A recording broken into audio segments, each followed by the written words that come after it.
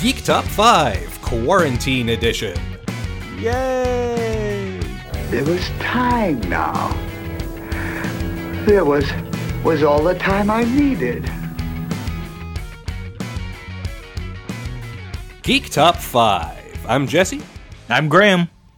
And we are back with part 2 of DC Fandom, which is kind of wild when you think about it.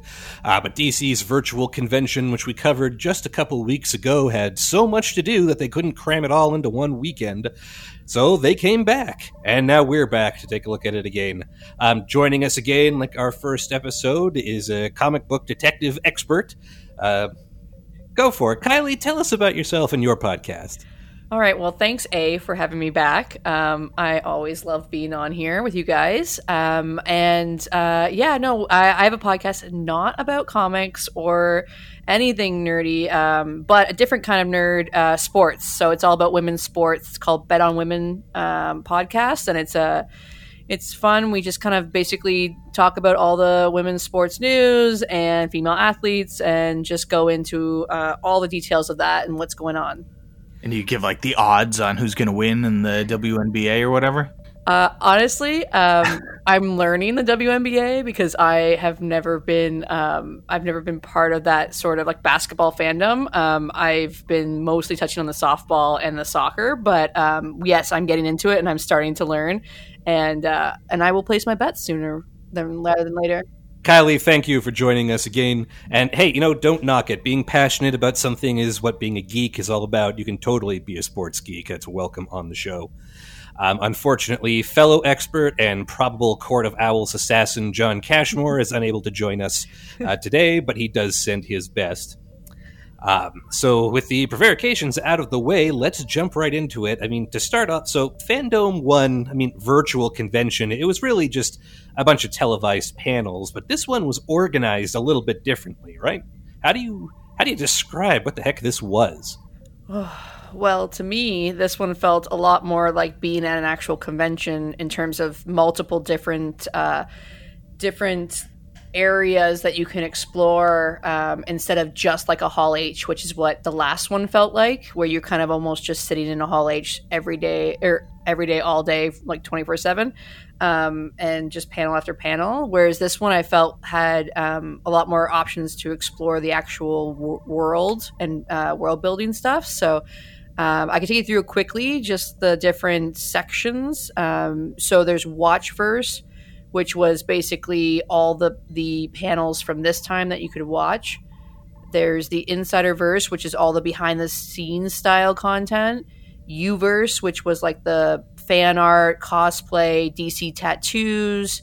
So basically just the fans showing off their DC love. And then Funverse was kind of interesting. It was like an escape room. There was comics to read, selfie station, trivia, that sort of more interactive game playing kind of stuff. And then there's the Hall of Heroes, which was the original weekend kind of Hall H one-time panels that you could also rewatch this time around if you missed it last. And then the Kidsverse, which was fun for kids, like Lego Lab. They had read-alongs, make a comic book, that sort of thing.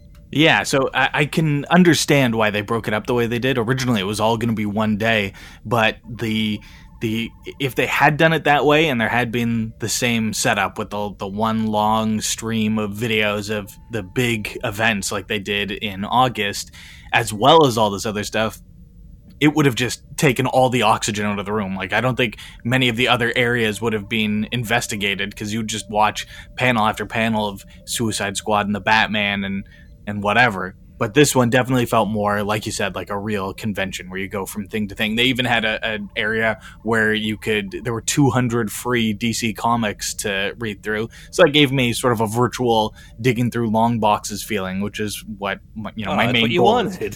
Yeah, exactly. That's my goal when I go to conventions, go through boxes and boxes of comic books looking for deals. And here they were all free.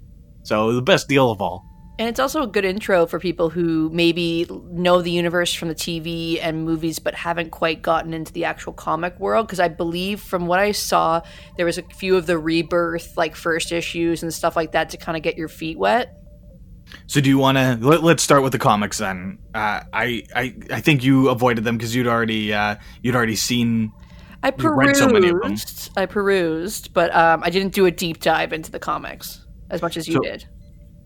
I didn't do a huge deep dive, but I did read quite a few. I read the 2 Shazam issues that were in there.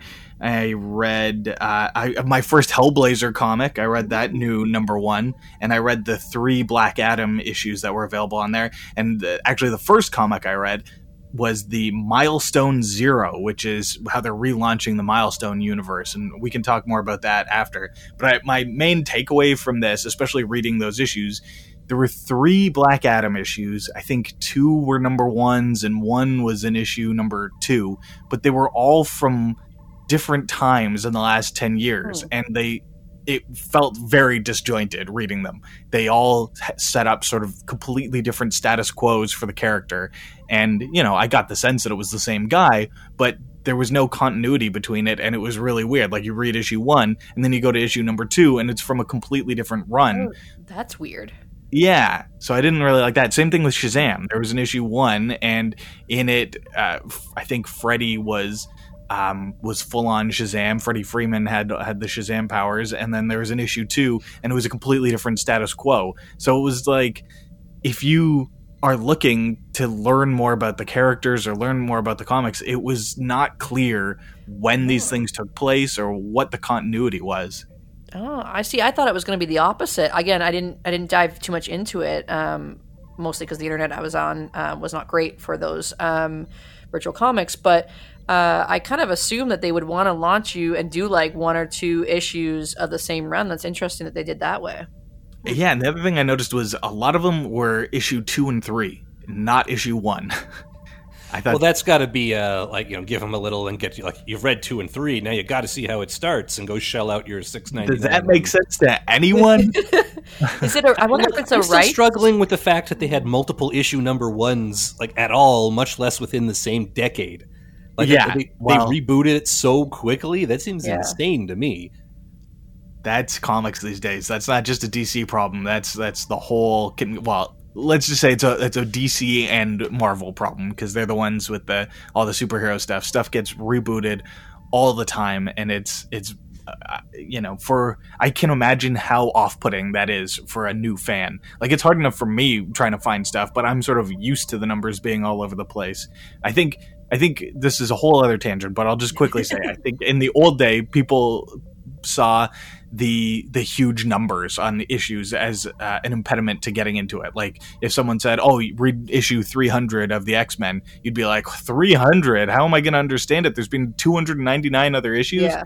But now you have to be like, all right, read issue 1 of this. No, not that #1. No, not that one. Not that one. The second #1 from 2015. It's like, how is anyone supposed to keep track of this stuff? Yeah. Yeah. I mean, every other form of media just uses names. And that usually works well, right? You don't say, "I'm going to watch episode 437 of Star Trek." You're going to say, "I'm going to watch Star Trek Deep Space Nine, Season 3, Episode 1.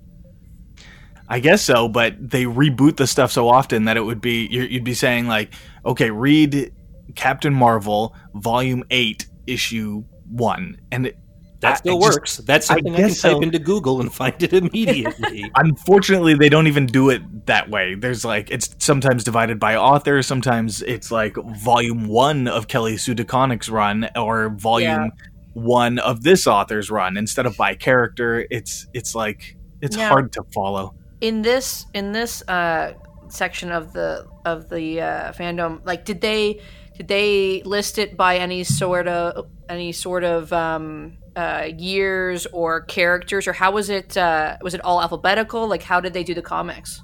To the best of my recollection, it seemed to mostly be an alphabetical order. Okay. Of some sort. Okay. Yeah. It wasn't fully clear. The other thing is there were very few full stories, even things that might have benefited from being a full run. There's only 3 large-sized issues of Red Sun, right? Mm-hmm. But here they just had part 1, and it's just let people read the whole story, and then they'll have a complete story, and that'll give them a better feeling, I think, than than that, than just reading part 1 of 3 of a very self-contained story. But it also probably helps sell copies of Red Sun. Yeah. It's I interesting. guess so. It was a cool idea what they were trying to do, and I applaud them for allowing like the 200 and some free comics, whether it actually be the correct issues for people to read. But you wonder if there's any sort of licensing deals that maybe prevented certain ones, like if it's up on Hoopla, maybe they weren't able to actually throw it up on here, that kind of thing.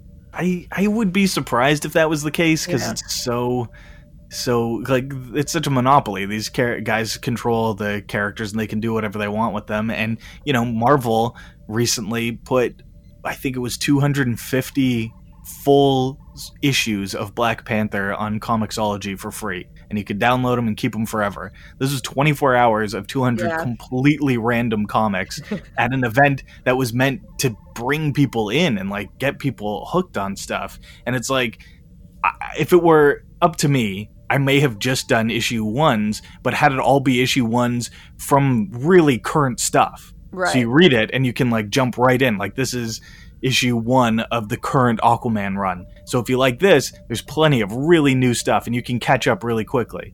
Yeah, that makes a lot of sense to me too. Yeah. Yeah. Now, on the other hand, it does simulate that sense of being at a real convention where you're digging through the comics and you can find number 2 and 3, but you can't find issue 1. And so, maybe there's some of that too. That's true. I hadn't considered that, though. They were just going for the real, authentic dime box. Exactly. Dig through. Make you feel at home. Yeah. Well, in any case, so mixed success on the comics. So let me dive a bit more into that Milestone Zero thing, since that was one of the big announcements from the last fandom, was that Milestone Comics is coming back. Just as a refresher, Milestone was an imprint that DC had that was completely controlled by, I believe it was 4 black creators, including Dwayne McDuffie and Dennis Cowan and some people like that. And it had a decent run. Its biggest character was Static Shock, who got his own animated series, but the imprint floundered a bit and it disappeared, and they've tried to reboot it a couple of times, but now it sounds like this is a real strong, fresh push for it, with a lot of the original people back to relaunch the characters. And this issue reintroduces all of their big names, or most of their big names. And I mean, as a comic fan, at that time when those were coming out, I was just getting bargain books. I was getting whatever I could in, those collector's 3-packs that you would get at convenience stores or in the quarter bins of flea markets.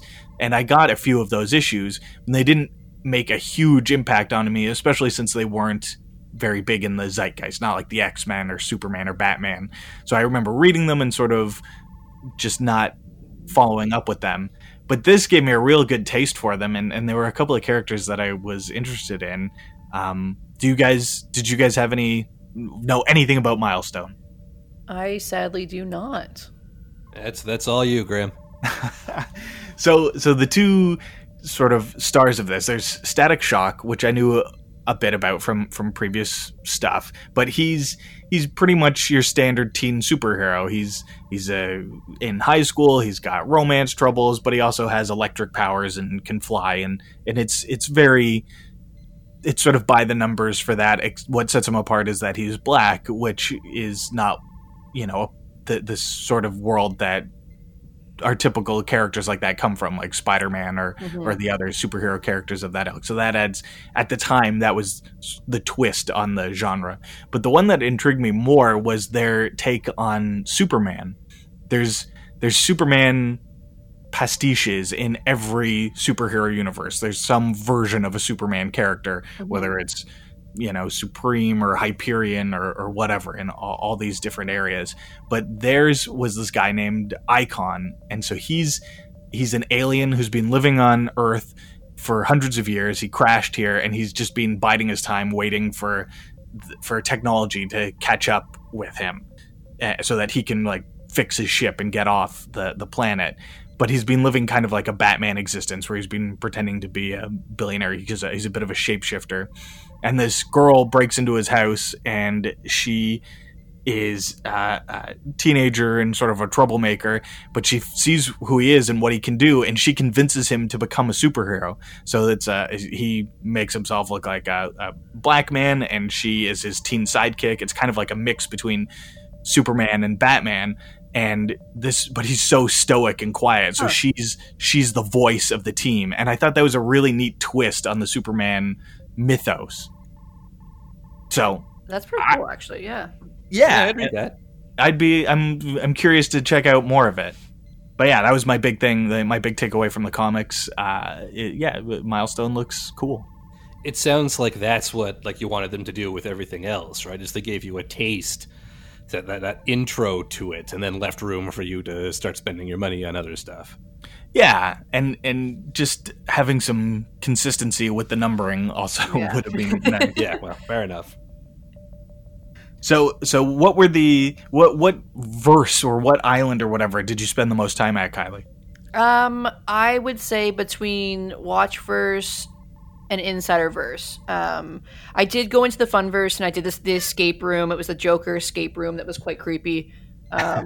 But I, for the most part, spent in the Watchverse watching the panels for the comics and the TV shows, as well as the Insiderverse watching some of the behind-the-scenes stuff. I will say for the behind-the-scenes stuff, I don't know if you guys spent much time in there, but the one panel that I really liked, well, there's two of them. There was the Amazons for Wonder Woman panel, which was great to listen to them sort of speak about that and the behind-the-scenes of all the Amazon stuff, which out of this... I believe it was out of this, or it was out of an interview right after that Patty Jenkins said that there's going to be an Amazon spin-off movie. Interesting. I didn't catch that. Yeah, so not only is there going to be Wonder Woman 2 coming out, then Wonder Woman 3, they're also going to do a spin-off, prequel of the Amazons. I don't know how I feel about that. I am... Well, first of all, I trust Patty Jenkins so far. She's done a great job with that world so far, but... I will say I did like some of the stuff that we got in the first Wonder Woman, and I would have liked to spend a little bit more time in the Amazon world. I will be curious to see. I didn't find out who it's going to follow, like if it's going to follow her mom or the creation of the Amazon, like that whole section. But I'm cautiously optimistic, if that makes sense. Sure. Yeah, that's fair. I am hoping that it's not a disappointment. But when one thing works in the world of movies, they tend to beat it over the head quite a few times. So we'll see by the time we get to that movie whether we all still care or not. The other one was there's a CNN great big story that Kevin Conroy, Batman. I didn't documentary. Watch that. That was the thing about this. There was so much material, and if they had it running at the same time, all this I couldn't watch all the stuff I wanted to watch. I just didn't have. There weren't enough hours in the day where I had available to watch it all. So some of this stuff I was just like, if I had a bit more time, I would check it out. But there was so much content. But yeah, what did you learn from the Kevin Conroy one? Well, it's just kind of, I don't know. I enjoyed it just because he's legendary, the voice of Batman and all the DC animated stuff that I can remember. So it was just kind of, I didn't end up watching the whole thing, but just to listen to him talk about the character and the way he's done what he's done for years and years and years, and the mini docuseries from The Great Big Story. It's three incredibly talented actors share their talents behind the microphone to give voices to DC characters. So there was not only just Kevin Conroy, but there was a few others. But I truly enjoyed that one. Honestly, he's such a legend. Did he actually retire? Do you know? Or is he still going to do some Batman stuff? Because I thought I had read that he was going to hang up his boots like Mark Hamill and the Joker. Yeah, but Mark Hamill hasn't actually successfully been able to do that, right? He's retired a couple of times from the Joker that I can count, and I don't even follow that closely. Yeah. I wouldn't put too much stock in it, right? And not to be a dick or anything, but he is doing cameos, and Cameo is the service where you can pay him $200 and he'll record a personal message for you. I feel like if he's doing that, he's not going to turn down a paycheck to also be the Batman. I mean, there's this event thing on the Waze GPS, and you can get him as Batman to direct you to Grandma's house or whatever. So he's not turning down Batman work so far. I will say, like, I remember him as like Batman for a long time for me in terms of voice. I like everything I played or watched with, animated, he was Batman. So I watched it. It's interesting. It's definitely worth a look. If they do release it anywhere else, I'm assuming it'll probably be on like HBO Max or something like that eventually. Or CNN maybe. Oh yeah, or CNN. True. Good call. But yeah, he is a legend. He's. I find anytime there's a Batman animated thing and it's not Kevin Conroy, I'm always a little disappointed. Yeah. But those were the two main ones that I kind of stuck to and enjoyed. There was a few others of like the TV shows, like Supergirl, and like behind the scenes of how she flies and VFX stuff and that sort of thing. But in terms of the Insiderverse, those are the two that really kind of stood out to me. Was the Wonder Woman Amazon one, and then the CNN one.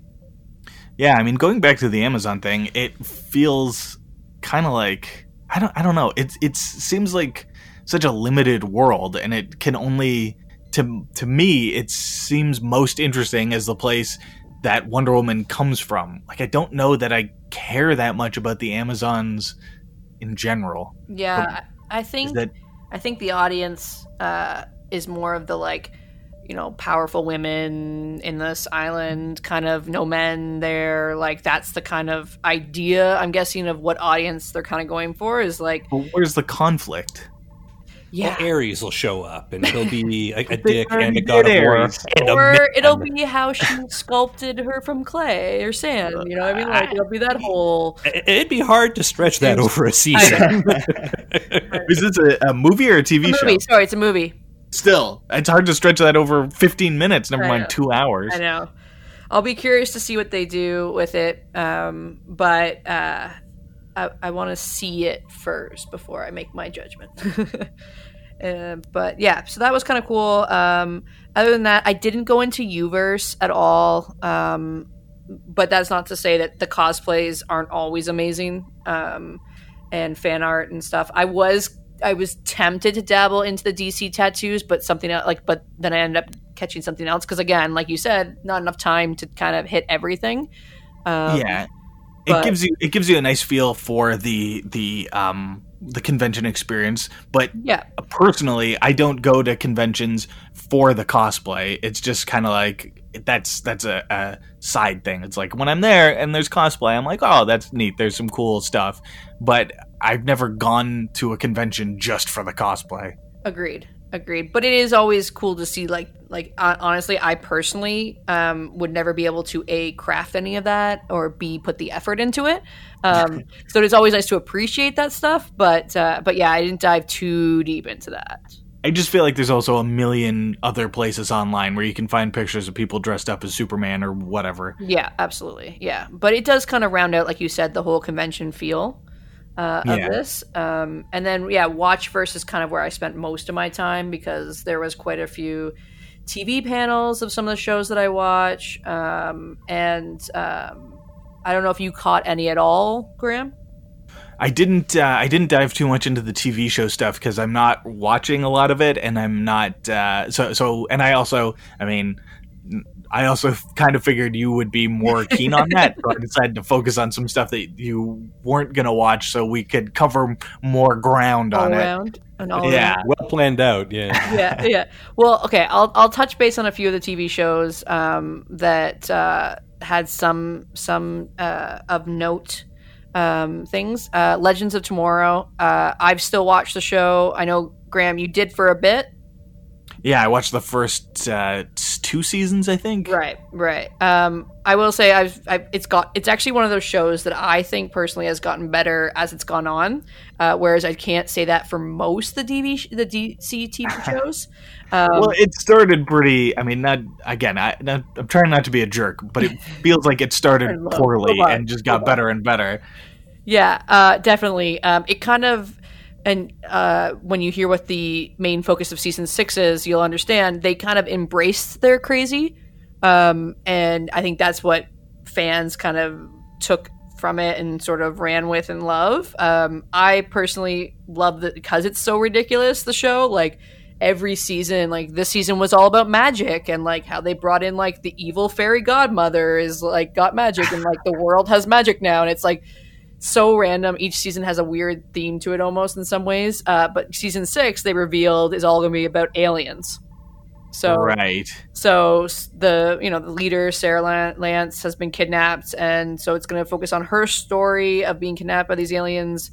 Her girlfriend has her story of losing control because she's a clone, but also her girlfriend, and her girlfriend's gone.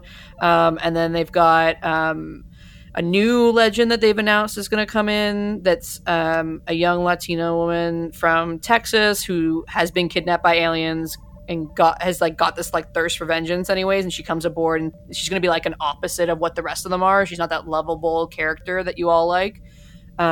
So that'll be interesting. They announced that. Do we know is she a superhero, or is she like a brand new character?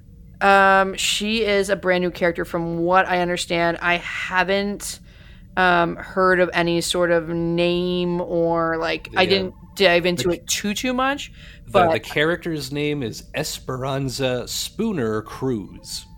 And I did a cursory Google search, which tells me that I think this is a fresh. I don't see any. I didn't recognize it. Again, they have also picked out some of the craziest characters that you wouldn't recognize normally. But I didn't recognize the name of it. But again, the show is so ridiculous that I can't wait to see what they do with aliens, like of all things. I think it was. I don't know if it was this season or last season, like literally the first episode was a unicorn spearing someone through their chest with their horn. Like, it's like so ridiculous, but I do like that they kind of embrace that sort of feel to it. It's definitely different from all the other DC TV shows in that sense. It doesn't take itself too seriously and has made many fourth wall jokes and stuff like that. So do you think this Esperanza character could in any way be connected to the Green Lantern Jessica Cruz? First of all, how dare you? Because Jessica Cruz is literally one of my favorite DC comic characters. I would. The how dare you was in like, oh my god, I never thought of that, and I honestly hope that you just stumbled on something amazing and that it is going to happen, because that is incredible and I would love it so much. Now I just have to go Google all the things. Okay. I'm so happy about that idea. No, Jessica Cruz, love that character. Obviously, one of my favorite of the. I'm sad that they've kind of destroyed that Green Lantern run with her in it, which makes me sad. But I'm still hopeful because this is such a nerdy thing, and I'll only digress for 1 second. But in the DC movies logo that they did now, like how Marvel always had their logo with the comics before all the movies, they did the DC one in the last few movies. And you can see Jessica Cruz in that DC logo. So you're hoping that's I'm always just sign like, of things to come? But I know that they have the Green Lantern TV show, I think, coming to HBO Max. So who knows? But hey, maybe it's a chance to spin it off from this. Yeah, but how dare you? No, I got very aggressive there. All right. Okay. So another one that I watched was the Batwoman panel. I watched the first season of Batwoman. Surprised me. I never read the comics or knew much about the character just because. I have to say, the comics that launched her were created by Greg Rucka and J.H. Williams III, and eventually J.H. Williams III took over as the writer as well, I believe, as the artist. I think he was doing double duty for a little while. J.H. Williams III is the most mind-blowing comic book artist. His panel designs, his character designs, it's all just like jaw-droppingly amazing. Had to put that out there. Please, carry on. Now I'll have to pick them up. But obviously the big storyline is that Ruby Rose is not coming back to play her. I thought the first season was great. I've never really been a fan of Ruby Rose as an actress, but she surprised me. I didn't mind it. I thought that they brought in like Hush as a character, which was great. They ended up using Bruce Wayne, which I didn't think they would. Lucius Fox's son, Luke Fox, has a big role in it. Alfred's niece is in it. So they have like such a great world to obviously take from in Gotham. But Ruby Rose didn't give like a real big reason as to why she left, but she is no longer going to be on the show. So one of the big points that everybody wants to know about, which they did reveal, and they had already revealed, but they introduced her, was the new actress that will be playing her, or Batwoman, but she'll be playing a different character. So it'll be Ryan Wilder is the character who's going to come in, and she is a separate character from Katie Kane. And so the whole mystery behind this new season, they're saying, is where is Kate? What happened to her? The way that they left the last season, I don't want to give spoilers for anybody who wants to watch it yet. I do recommend it because I think it is a great show. But they left it off in a very interesting way where I'm super curious to see how they explain her missing and all of that. Because they were going towards, like, Bruce Wayne showed up. They're going towards a fairly large story plot in that. So, and the villain is Alice, who is a Joker-like character who is technically her sister. So there's a lot of a vendetta there situation. So for Alice to still be one of the main bad guys, it'll be interesting how they spin that, and why she would go after the new Batwoman when it's not a personal thing. It's also interesting how many legacy characters there are in it. Like Luke Fox in the comics is Batwing. It's kind of like a mix of Iron Man and Batman, and then in the movies, the old Tim Burton and Joel Schumacher movies, Batgirl was that Barbara character was the niece of Alfred. So maybe they would do something like that too. I forgot about that. Yeah. No, it's interesting. Like I said, I enjoyed the first season. I was pleasantly surprised by it. It's kind of a bit like an Arrow, and felt very much like an Arrow first season style. But yeah, so this new superhero comes to Gotham, and she has a lot going. She's apparently like very mad about the injustice at the moment, and she was born into a system with no build for the, like, it's just. She's a battle against the system type like storyline, so it'll be interesting to see where they go with it, and where they take it. Anyways, is my biggest takeaway from it is like they sort of said that the whole season's wrapped around the mystery of why Katie Kane's gone, but they didn't give anything away. So I'm curious to see how it all folds. But basically, my takeaway is it's not a bad show, worth a shot. I remember when it was announced that Ruby Rose was leaving, there was Jesse and I were texting, and I thought for sure they would just have a new actress come on and take over the same role, because it seemed crazy to just like do a whole, like, to have a whole new character take over.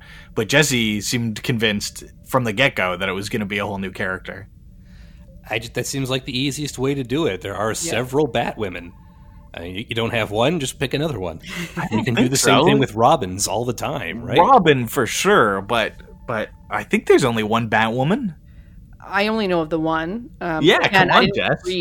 I didn't read all the comics, so I could be wrong. There could be another one out there, but I agree. I was shocked when it first happened. I was like, because again, they put so much, marketing behind it's Katie Kane. Like, this is the character. She's a lesbian superhero. Like, like we're going full in on all this story, and then to have to switch that, I can't imagine was an easy conversation to have. But I think the best option for them was to just basically say, we're not killing her off, and we're not getting rid of Katie Kane. We're just bringing someone else in.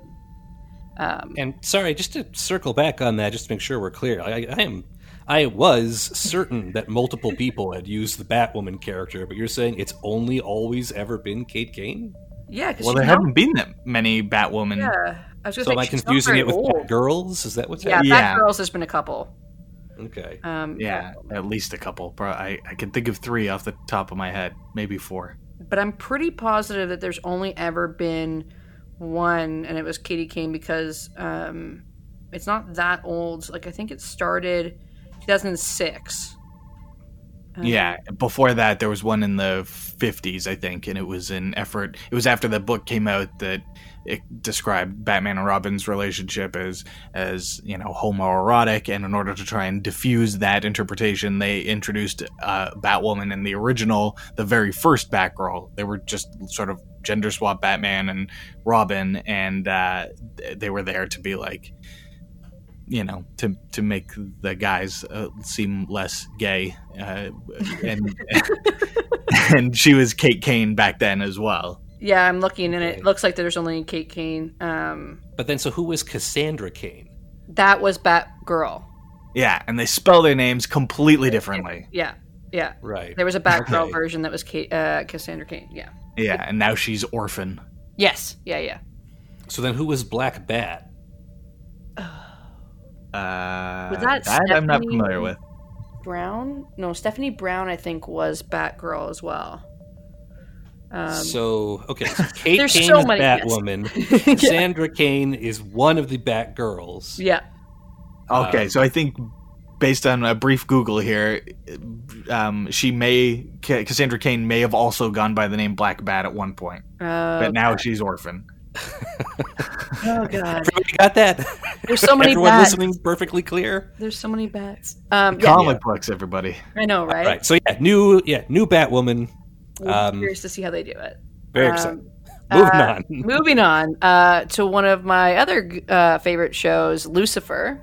So there was a brief panel. It was not with like cast or anything like that. It was more of a behind the scenes look at their musical episode that's coming up. And so how it's worked is that Lucifer was canceled and then brought back by Netflix, and season 4 and 5 have been on Netflix, and they've both been sort of at least season 5 was split up into 2 parts. So we've only seen season 5 part A. Season 5 part B is still to be released. And so this musical episode is part of that section of season 5. There is also a season 6 that has been ordered that is like the final season of the show. But yeah, we basically got a look at one of the first performances of the cast singing Another One Bites the Dust when they arrive at a murder scene, essentially, in a football field.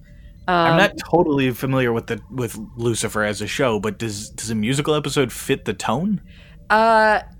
Yeah. Yes? Question mark. It does. It's not a very dark show. No. Okay. It's like a Castle. Castle. It's like that. It's like very kind of like he's kind of comedic. She's the more like stoic cop sort of thing. They've got this. There's a bit of a biblical thing, obviously, with him being the devil and all of that, but there is like they did a bit of a biblical thing. They did a 1940s episode this season, like part A of season 5, where it's all black and white, and so like they've done like the cheesy kind of like they've had a musical number, I believe, in season 4 for like a quick second, and so it's not out of the norm, and it's also like the fans know that like he can sing, he plays piano a lot in the show. And like most of the cast members can sing, so I think fans, it's like a fan service episode where fans have asked for it for a long time, knowing that the cast can sing, basically. It seems fun. I'm excited. I love the show. They also released the season 4 blooper reel that no one got to see before. That was quite funny and fairly long, surprisingly, like 4 minutes. Yeah, which usually I think blooper reels, because I watch them frequently, are like 2 minutes. But yeah, again, I love the show. It's super fun and ridiculous. I think it's one of the shows that has also gotten better since Netflix took over. They've had a bit more liberties to do, a bit more fun stuff than, network television will allow. Super excited for the second half of the season. Be curious. I don't know if there's a release date. I don't think there's a release date for it yet. So the new one just came out in August. So the first half, just came out in August. So I'm sure it's not going to be till like next year or something, maybe. But so many the one of the standard things in these comic book shows and even in movies, and not just comic book, sci-fi too, especially with big franchises, is to do prequel series. And I remember hearing about the Alfred Pennyworth, a Butler Yes. Alfred TV series. I hadn't realized the first season had already come and went. Okay, so that was my notes. That was exactly my note, being like, oh, I thought this was still coming, and it's apparently already happened. That's what I have too. I remember vaguely hearing that they were making a young Alfred show and going, huh. And apparently it released in that time.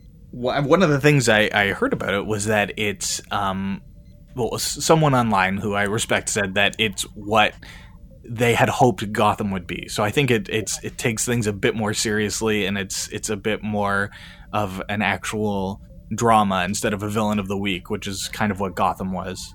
But I mean, were you dying to hear about young Alfred? Like, is that a story you've always wanted told? Maybe if they went with the old I was gonna say, Golden Age version of Alfred, where he was a struggling actor, Love it. it would be a very different tone. Yeah. Yeah, okay. I didn't watch this panel because, again, as soon as I saw that it was the second season, I was like, oh, I guess I should watch the first before I watch this panel.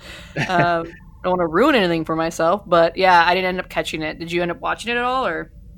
No, again, like I didn't want to spoil it either because I'm kind of curious, frankly. I just wish there was a way for me to access it easily. I thought maybe it would be on Crave, but I'm not seeing it on there. So yeah, they did talk a little bit about season 2. I don't give a damn if it spoils for me. I will hold off because I've watched it. No, I saw did- the spoiler too. It I was did sort of see hard the to spoiler. miss. Yeah, I saw the spoiler too. Yeah. Well, the thing that I found was interesting that apparently the show's creators have come out and said that, oh yeah, absolutely, that this guy, Pennyworth, they call the character, he could totally beat Batman in a fight because that's where Batman learns everything he knew. Well, And it was sort of like, well, that's nice that you guys are just, you gotta sell it. yeah, that's you're allowed to have that opinion. That's good. It would be a pretty boring. I mean, it would be maybe like a Downton Abbey version of it, like where he's just like the. Wouldn't that have been good? A Downton I Abbey would version, watch the crap out of that. right? Where he's like he's learning how to be the.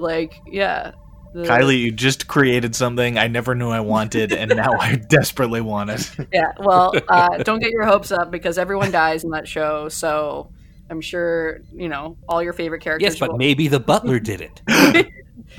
with the candlestick in the light. That would be a hell of a twist. Alfred actually killed Thomas and Martha because God. he Can you imagine? wanted to raise Bruce by himself. Oh, dark. Oh my God, we're writing this as we speak. Okay, let's. Okay. Should we hit some more of the comic book panels? Yeah, I mean, Well, hold on. So sorry, before go we ahead. move off the shows, did anyone else know about Superman and Lois? Okay, I did know. I knew it was coming. Yeah, Yeah, I feel like the CW verse is getting like incredibly oversaturated. yeah. I just feel like in my house growing up, my mother watched Lois and Clark oh all my the God, I time. love Lois and And Clark. I think that show was a gateway drug for a lot of people in that position where like they're just watching like a drama. It just happens to have superheroes in it. Yeah. The fact that they're making a spiritual successor to it, like that trailer they showed reeked of Lois and Clark. It's clearly directly tied to it, and I'm kind of intrigued by that idea. Yeah, I'm intrigued by it because they have a son. Sons, plural. Sons. And so they're pulling that from the comics, which I'm very curious to see how they do. As far as I know, in the comics, there's just the one. Yeah, but that's what I mean. Like, I'm excited to see like kind of how they do that. Look, I liked him as Superman in the Arrowverse. I thought he looked the part. He felt I felt that he was kind of like the part, but they've introduced her in the crossovers, and so like you've seen them, you know that they exist. So like it was only the next step that they would bring him in because I think Supergirl started very strong but has kind of petered off. At least for me, I don't really watch it anymore, and I was like super gung-ho season 1 and 2 of it, and we introduced him into it. So I think they're kind of trying to keep that alive in some ways by bringing this show in as well. But again, like you said, like there's so many Arrowverse shows that I'm like, another one. I mean, at least this one seems to have a different tone. It's not going to be the hero and their scrappy crew of people helping them out from behind the scenes. Well, until we see it and we realize that it is. Fair enough.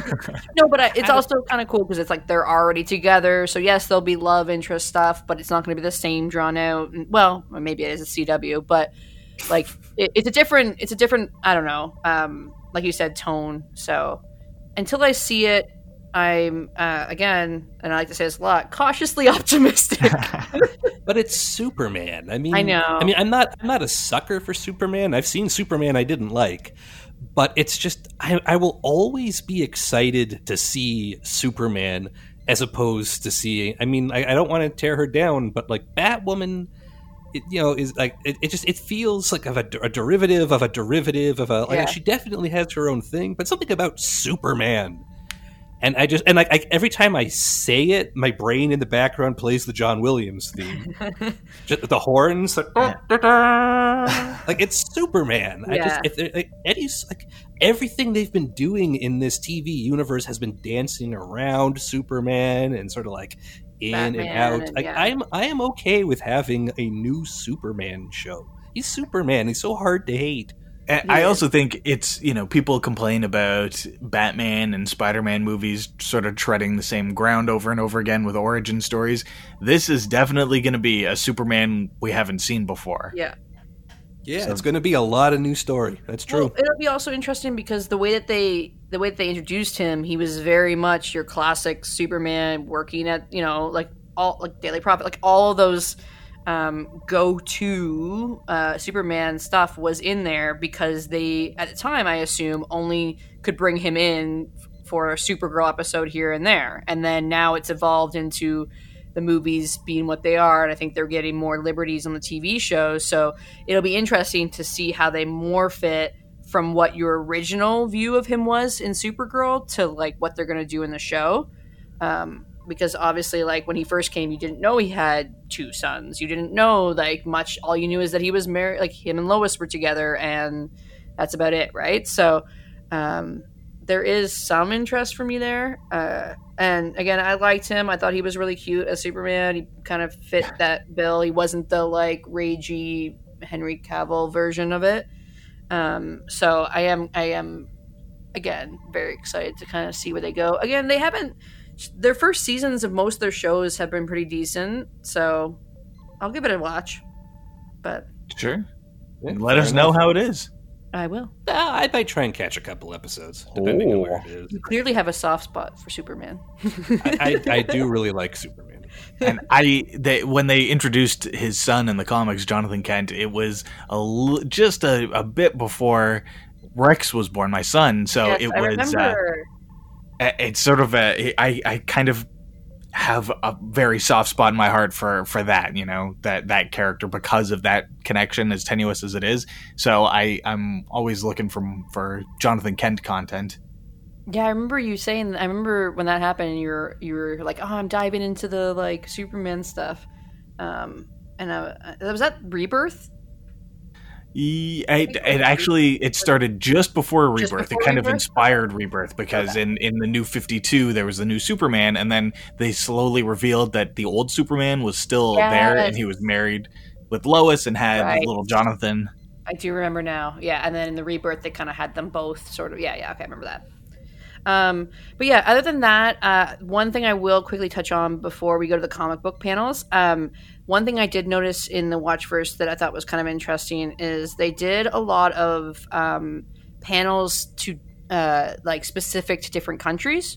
So there was like an Italy one, there was like a DC Down Under, which was Australia and New Zealand, and they had like in that one they had like Jai Courtney from Suicide Squad and Margot Robbie talk, and all the different actors and actresses from New Zealand and Australia. They had a few other different country ones as well. So I thought that was kind of an interesting thing where they're clearly trying to target like the worldwide fandom and not just like the North American fandom. So I thought that was kind of cool content to throw in there. There was a Canada one, and I kept meaning to watch it, but there was other stuff that felt like higher priority, so I didn't end up getting around to it.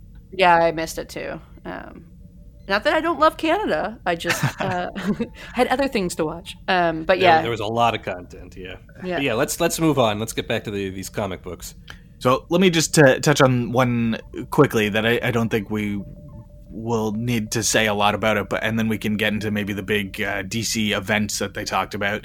But this is the other history of the DC universe, and yeah, so this was a comic series that was talked about years ago, and finally it's happening. And the big draw is that John Ridley, the Oscar-winning screenwriter for 12 Years a Slave, is on board writing this. I think it's a 5-issue miniseries talking about the history of the DC universe from the perspective of minority characters. So, like, there's Black Lightning and these Bumblebee and Mal from the old Teen Titans comics, and characters like that getting a chance to spotlight a sort of less lily white version of the DC universe. So it's got a hell of a pedigree, and I'm interested to see how it turns out. And so far there isn't a ton of information, but it looks pretty cool. Well, I thought it was a Batman. So I thought it was a Batman miniseries that focuses on the fallout from the Joker War, and specifically Lucius Fox's story with his family. Is that separate? Because I know that I know that they had mentioned he was doing that too. Yeah, that's a separate thing. That's a separate thing. Okay, cool. Yeah, I think he's got. I think his deal was for a couple of different stories. Gotcha. So he's the other history. When they first announced it years ago, they said that the Jon Stewart Green Lantern would be the star of it, and now he was barely even mentioned in the panel. It seems like it's changed quite a bit since that first announcement. But another thing that was announced around the same time that's finally seeing the light of day is this 3 Jokers story. Yes. So that's how long ago I feel like we were still like in school when you were telling me about this story. I don't think it's quite that long ago, but I think it's 5 or 6 years. It's been a while, and it was teased as part of Flashpoint. I think was when the first teases for it came out. So maybe it was a long time ago. I don't know. But the idea is that it hasn't just been one Joker all this time torturing Batman and the Bat family. It's actually been 3 different guys who all just happen to look very similar, and this is a story about where Batman and the Bat family finally figure out that there's 3 of them and how that revelation affects them. So the premise, on the face of it, I'm not a huge fan of it, but I'm really curious to see what they do with it.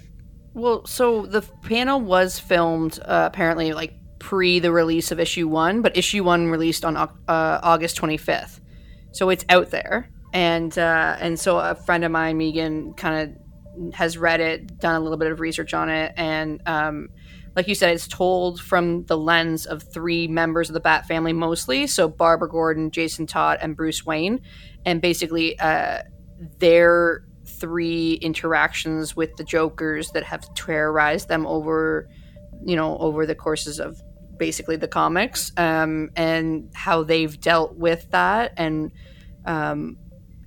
I found that interesting that they chose those 3 characters, but I guess it makes sense if you think about like when Barbara Gordon gets shot and gets in the wheelchair, obviously Batman. I don't know the Jason Todd stuff and what his well, okay, I know some of the Jason Todd stuff, but I've never read it. But let me give you the brief history of that, and then Jesse can go with his Joker take here. But Dick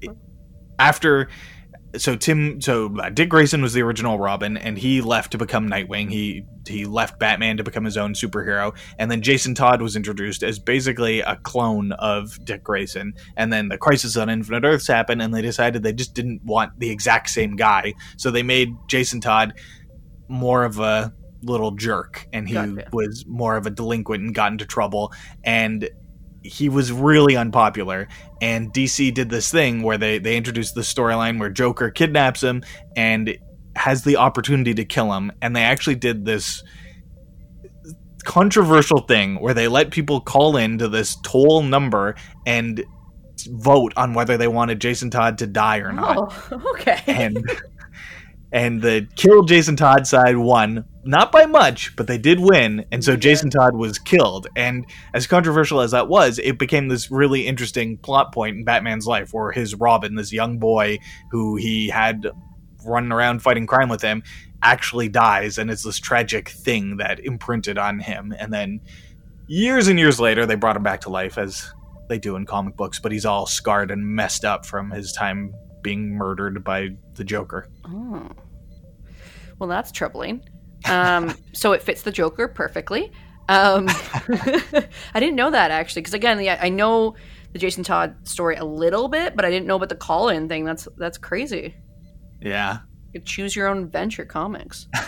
I will say everyone's adventure. Right. Well, I will say that Jeff Johns, like when he talked about it, and like the importance of like offering something new to the Joker story, because we've seen it like a million times, but also paying tribute to the major Joker stories we've had. So like basically each Joker represents a different era of the Joker. So the criminal, the comedian, and the clown.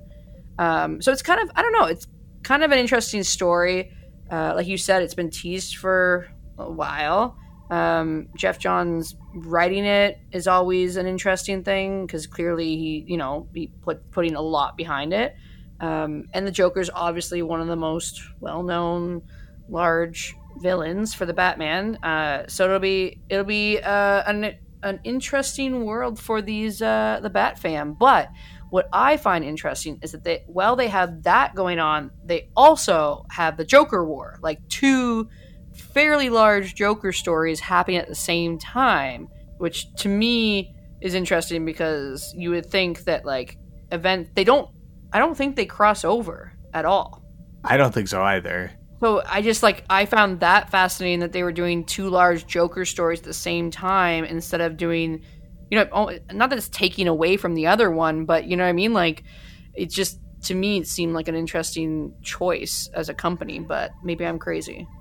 No, I think it does feel like oversaturation, but the Joker is also one of their most, the Joker sells tickets, Yeah, he keeps getting movies, he keeps showing up in other movies. I was just going to say, the movie made a lot of money at box office, so of course, naturally, you would think that they would then potentially bring it more so at the forefront again. That's what they did with, when Wonder Woman comes out, or when Supergirl came out, all of a sudden I could buy all the old school Supergirl comics again, you know what I mean?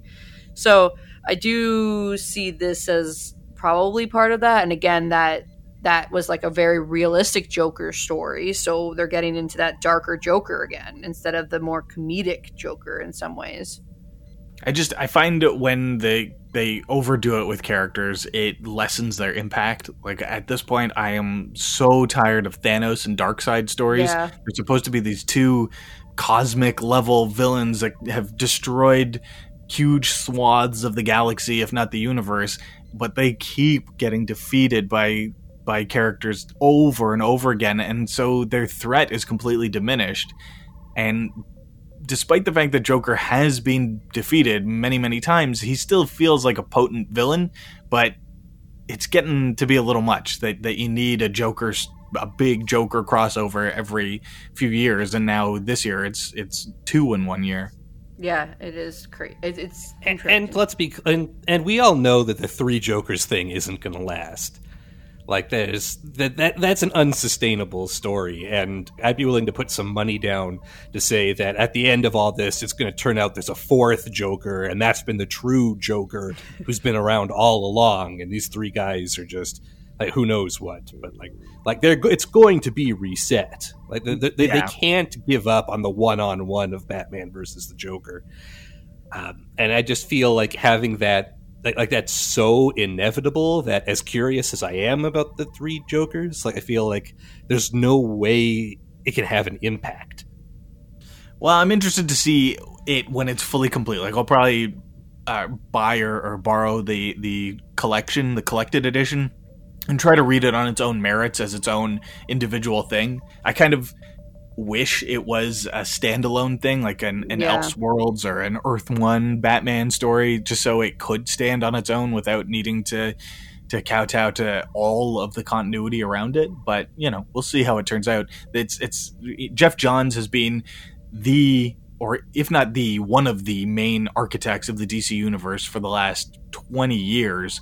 So he's a big name to have on there. And Jason, I think it's Jason Fabok, who is the artist on it. He's incredibly talented and just a big name out there right now in the DC comics. So they've got superstars working on it. Jason also happens to be an Ontario boy. I think he's from Windsor. So, go Canada. Well, that's fair. I mean, they're pouring talent into it. It could help, but I can tell you right now, it's not going to be one of my most memorable Batman storylines. No. In any case, we are coming up on time. Is there other stuff that we should cover? We should probably talk about the Joker War real quick. The other comic book big panel reveal. This one, through the panel, they talked about how it's going to focus on Batman, Nightwing, and Batgirl, and the upcoming Lucius Fox storyline. But there's still the crossovers with the current runs of like Batman, Batgirl, Detective Comics, Harley Quinn, Nightwing. So like they're all going to kind of cross over with it. But basically the idea is to have a rich Joker that would allow him to compete power and control of Gotham.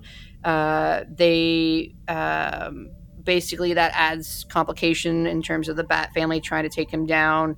So it's almost like he's toe in toe with Bruce Wayne in that sense. And then another key element that they did in the storyline is they've got a new Joker, basically sidekick, an anti-Harley Quinn is what they're calling her, Punchline. It's a good name. I like the name. Yeah. Apparently the character's great. She'll have a one shot this fall on her own, obviously, which makes sense because I think that from what I know, they're really pumping up that character as a new fun dynamic also with Harley Quinn because she's still around. But the fact that he has this new anti-version of her essentially as his right hand is going to be an interesting dynamic. So that kind of excites me. But again, it connects with all the other current runs that I'm not reading at the moment. So I'll probably do the collect it as an issue thing like Graham was talking about. But I don't know, it's kind of interesting again, but again, I've seen Joker like a million times. Like at least it's 3 Jokers in the other one. This is just a rich Joker. But yeah, so that's the other big sort of event that they're announcing. As someone who reads the comics and typically likes the event stuff, I'll be honest, I didn't read any of I started the Watchmen event stuff, the Doomsday Clock thing, but like it just like, to me it was like Civil War 2 where it like had all this hype and then like it just kind of fizzled near the like 4th issue or whatever. I know that one had a bit of a different story to it on why it did, but it just like they kept pumping it up as this like huge thing that was going to happen, and then I started reading it and I just kind of got bored. But that's just me. I also was not a Watchmen person, so that's probably also why. Man, what? How can you not be a Watchmen person? I know. We don't have to get into this. The only other things I checked out that I wanted to mention were I've a few years ago I stumbled across this word that I quite like. It's a hagiography, which is it's usually used as the biography of saints. So it's all very fawning and wonderful. So I watched 2 of those that were available. One on Bob Kane, the creator of Batman, or one of, more accurately, the co-creator of Batman. But this was very much it was a few years old. Stan Lee was in it, and younger Mark Hamill. Not even talking about his role as Joker, but just as like a fanboy and a guy who got to meet Bob Kane and talking about that. And they were so generous to Bob, who has had his reputation kind of tarnished in the since he died. There's been a lot of people saying, he took a lot of credit that he didn't deserve, and he didn't sort of spread the wealth around when he got it. But it did give me a bit of a new appreciation for him. I knew that he is a legendary swiper, which is a term for someone who just like copies other people's art. Oh. But what I didn't know was at the time that Batman was coming out, he was doing 2 or 3 other comics a month. And so it put that in a bit more perspective, that it wasn't just Batman. You know, he wasn't something that he was solely focused on. He was doing a lot of other work, and he couldn't have known what was going to hit, and so maybe his attention was focused in other areas, and that's why his Batman work, in retrospect, looks kind of shoddy compared to some other stuff from the time, and that why he had ghost artists come in so quickly. And then the other one I watched was about Dwayne McDuffie, who tragically passed away 15 years ago at this point, I think, and he died far too young, and he was one of the main architects of the Milestone comics. He was instrumental in the Justice League TV show. He did big runs on Justice League and Fantastic Four comic books, and he is very sorely missed. And this was a very nice documentary where they talked about him and all the great work he did, and I learned a lot about him, and he seems like he is dearly missed, and would have been a very important figure had he lived. Huh. Yeah, not much more to add to that. Yeah. I would have liked to. One thing I would have liked to have seen, and maybe it was there and I missed it, was like a female comic writer panel and like female comic artist panel. I don't know if it was there and I just missed it, but like Gail Simone, like I would have loved to have seen some of the like the people that like I love reading, like the women side of it. I know there was a lot of good representation type panels and stuff, which was great, but I would have liked to have seen like a women comic creator kind of panel. But yeah, that's true. I don't remember seeing much of that. I mean, it would have been interesting if I think there's this unsung female comic book artist. She's 93 years old. Maybe not unsung, but she's undersung. And she did a lot of stuff in the Silver Age and is still doing art today, but mostly, I think, sort of one-off pieces or commissions from fans. But she was an instrumental creator on the Metamorpho character, who's kind of not a very well-known comic book character, but if you know DC Comics, you've definitely seen Metamorpho around. I think she also did a lot of work on Aquaman. And oh yeah, so I know that character. Yeah. I just looked it up and I was like, oh, I definitely know who that is. Yeah. So you're really touting this woman. I don't suppose she has a name. Yeah. Sorry, Ramona Fradon. Okay. And she's very cool, and I think it would have been great if they'd had a tribute to her. That would have been a good place for her. Some of the other people like Gail Simone or Jill Thompson or people like that are still working, and it's kind of harder to do pieces on someone who is working for other companies or doing this or that. But it's like I didn't know that Gail Simone. Like I didn't know until I saw her at Fan Expo last year that she was a hairdresser for like, and most of the time she just wrote on the side, like. And like stories like that I thought was really cool, and so like something like that would have been I think a really neat panel to have them talk about like like I just like sent in scripts and like eventually got into it, but I was still working as a hairdresser at the time, and like I don't know, I just thought they were interesting stories, and it would have been kind of cool to hear a bit more about that kind of stuff. Yeah, but like nobody knows about Ramona Fradon, and she was a contemporary of Stan and Jack and Bob Kane and all those people, and did important work, and she's sort of been forgotten. And I think this would have been a great chance to get her that legendary status if they'd done a fawning biography piece on her. But you better believe I've already Googled her, and I'm going to read all about her tonight. Please do. Aquaman apparently is also one of her notable works. Right. So. It also looks like she did some Simpsons and SpongeBob comics. But anyway, I think we've gone on at great length, and maybe it's time to wrap up. What do you think, Jess? Yeah. Well, so final impressions. What do you think of part 2?